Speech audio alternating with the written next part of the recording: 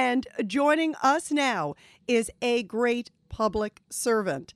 Terrence Monahan was a cop for nearly 4 decades and served as chief of the department for the NYPD from 2018 to 2021. Chief Terrence Monahan, so great to have you here as we back the extraordinary men and women in blue. Thank you, Rita. It's always fantastic to be here, and how you back the people that go out there and serve each and every day. It is absolutely wonderful. Well, we love and appreciate all of you so much. And I want to start with, Chief, how tough is it to be a cop right now? We're seeing so many stories about the mass exodus from the NYPD retaining great men and women who want to serve. How tough is it out there? You know, it's very tough right now. There are things that the men and women deal with every day, but everything's secular. It was very tough when I came on the job in the early 80s. You know, there was a lot more violence back then than there is now. We were coming out of the 70s when cops were being assassinated on the streets. It's a tough time, but things get better. And anyone leaving the job or considering coming on this job just have to remember it's probably the greatest profession in the world that you can be involved in. Nothing gives you greater satisfaction than to help people, to be able to take care of that person in need when they need it the most. You know, it's going to be tough. This job is always going to be tough, but it's the greatest profession in the world, most rewarding. 40 years of policing, I wouldn't give it up for anything else, all the ups and downs. Why did you become a cop? Was there something in you that said, I want to make such a big difference? I came from a family of cops.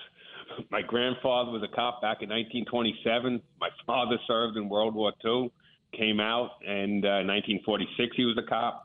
My brother became a police officer back in 1972. It's all we ever talked about. It's all I ever thought about. It's what I wanted to do. It's something from day one. The second I graduated high school, I took the police exam. I was able to spend a couple of years in college. Right after I turned 20, I came on the job, never looked back, and never thought of doing anything else with my life. Every day is different, too. I mean, that's the one thing I always tell, and I have a lot of friends, as you know, in the police forces across this country, and I always say a prayer for them because no stop is a basic stop. Even a routine stop, they don't know, could be extremely dangerous, as you know. How tough is that? And how do you get that mindset to just go to what is the unknown every day? You know, it's something you get used to. You know, three-quarters of your day could be absolutely boring, nothing going on. And then all of a sudden, the most tragic thing in the world could be happening right in front of you. You have to react quickly. You always have to be on your guard. But you have to remember why you're out there. It's to help people. And it's something that you get used to. You know, you sit in your radio car, and all of a sudden that call comes over. You hear the 3 beeps. It's a 1013 officer and assistance. It's someone with a gun. All of a sudden, that adrenaline pumps right up, and you're running towards the danger. And that's what we're trained to do from day one. And it takes a special person that does this profession that is looking to run towards the danger every day. So it's something you get very, very used to, and sometimes even look forward to getting out there and getting your hands dirty and getting involved with the things that need to be done. And thank goodness for men and women like you who are running towards the danger, as you talk about. How important is it to have the support of community? Because today we're shining a light. By the way, we do it every day on my show. Every day I do a segment called Back the Blue because we love you and appreciate you and all of you who have served so nobly this profession and done such a great job. How important is it, though, for the public to understand about supporting law enforcement? And how do you feel when you hear even some politicians talk about defund the police? I think, my goodness, no, refund, double the police, don't defund the police. Listen, you need community support to get this job done. You know, the police are the community are the police. And the vast majority of people in New York and around this country support law enforcement. Regrettably, there are those with loud voices that come out and are always trying to put down the police. A lot of them are the criminal element. Criminal element, people who are doing crimes, they don't like the police because we're the ones out there that are going to catch them. And as for politicians who scream to defund the police, they'll be the first ones to be calling the police when something is going on, something is happening to them. The police are needed in the community. The police have to be responsive to the community. They have to work with the community. I've gone into the toughest neighborhoods in this city, and never once did I hear someone say, get the police out of here. They're always asking for more because they know these are the ones that are going to go out there and risk their lives to save people in every community in this city. I really can't stand those who have no idea what it's like to be out on the streets, who are saying, take police away. Every time we take police away, we see crime go up. And that's what's happening in the city now. They defunded the NYPD by over 1,000 police officers. And crime is up. The numbers are up. Less police officers out there mean less police officers able to do neighborhood policing, getting to know their communities, because now they're tied to that radio, running from run to run, instead of having a little time off the radio to be able to interact with the people in the neighborhoods that they see each and every day. It is a huge mistake to get rid of the police. When we had it back in 2016, 2017, 2018, the lowest crime numbers this city had ever seen, while decreasing arrests, decreasing summonses, decreasing stops, decreasing people incarcerated. It's a system that works when you have the right number of police officers out there. You know, that's a great point, because you're right. They're so stretched thin that they can't have that downtime, or or they're limited to one person on a patrol in some cases. I mean, there's so many issues. What about also the fact that there are politicians out there saying that crime's a figment of the imagination? What do you say to that, too? I have them tell them, walk the streets by yourself without your security detail.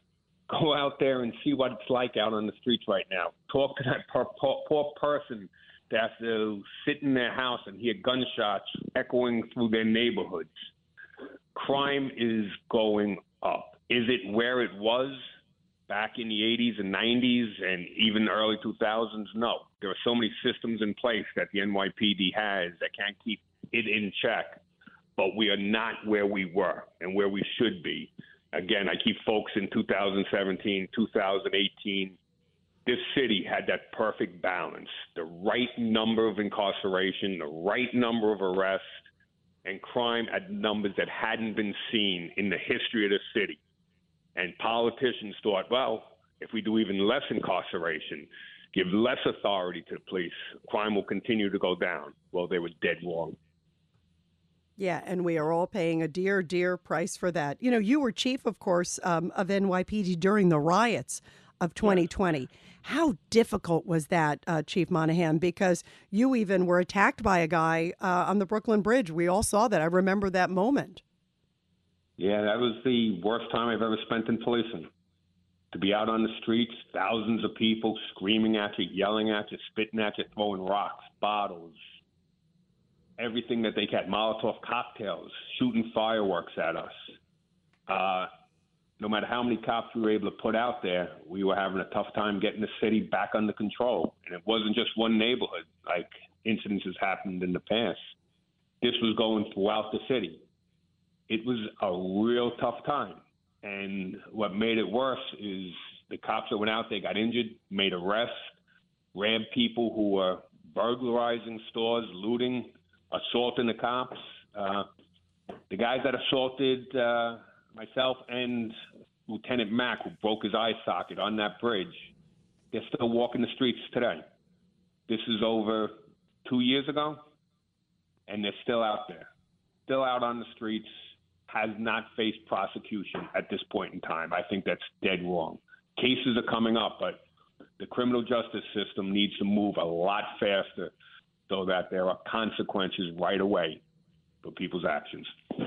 1,000%. And before I let you go, Chief, what message you want to say to Americans about the importance of policing and appreciating the officers? I hope you know whenever I walk by a member of the law enforcement, I say thank you. And I try to, I sometimes buy them a cup of coffee. I give them a hug. I give them a thumbs up. But what message would you want to say to Americans who are listening about how important it is to support our great men and women in law enforcement? You said it perfectly. This is a matter of say hello to that police officer. That's the same man that's going to put his life on the line for you if you're in danger. Understand that they would do it unselfishly. We're not looking to be praised, but you just don't want to be spit upon. You don't want to be cursed upon. You don't want to read about the actions of one bad police officer in Minnesota downgrading 900,000 uniformed officers across this country, because the vast, vast majority of them are outstanding individuals, outstanding humans who are willing to die for you. You have to remember that, and there's nothing better than just a hello, a quick smile even as you pass that police officer to understand that he's appreciated, because that's all they want, just to feel appreciated. Well, we certainly do, and it's really an honor to have you with us. Former NYPD Chief Terrence Monahan, from a family of law enforcement that goes way back. You were destined to be an officer and a chief, and it's so great to have you here. Thank you for your service and also for joining us as we always back the blue. Thank you, Rita, and thank you for backing the blue. It's something that every cop needs to hear. Appreciate it. This is Greg Kelly for Priority Gold. What does it mean to be America's precious metals dealer? It means that you're in touch with the hearts and minds of those who love this country, value our freedom, and want to protect the future. Priority Gold is that precious metals dealer. They've helped thousands of Americans back their retirement with solid gold and silver. Call Priority Gold at 888-506-6439. Receive free shipping, free storage, a free investment guide, and one of the best purchase experiences in the industry. Call now or go to PriorityGold.com.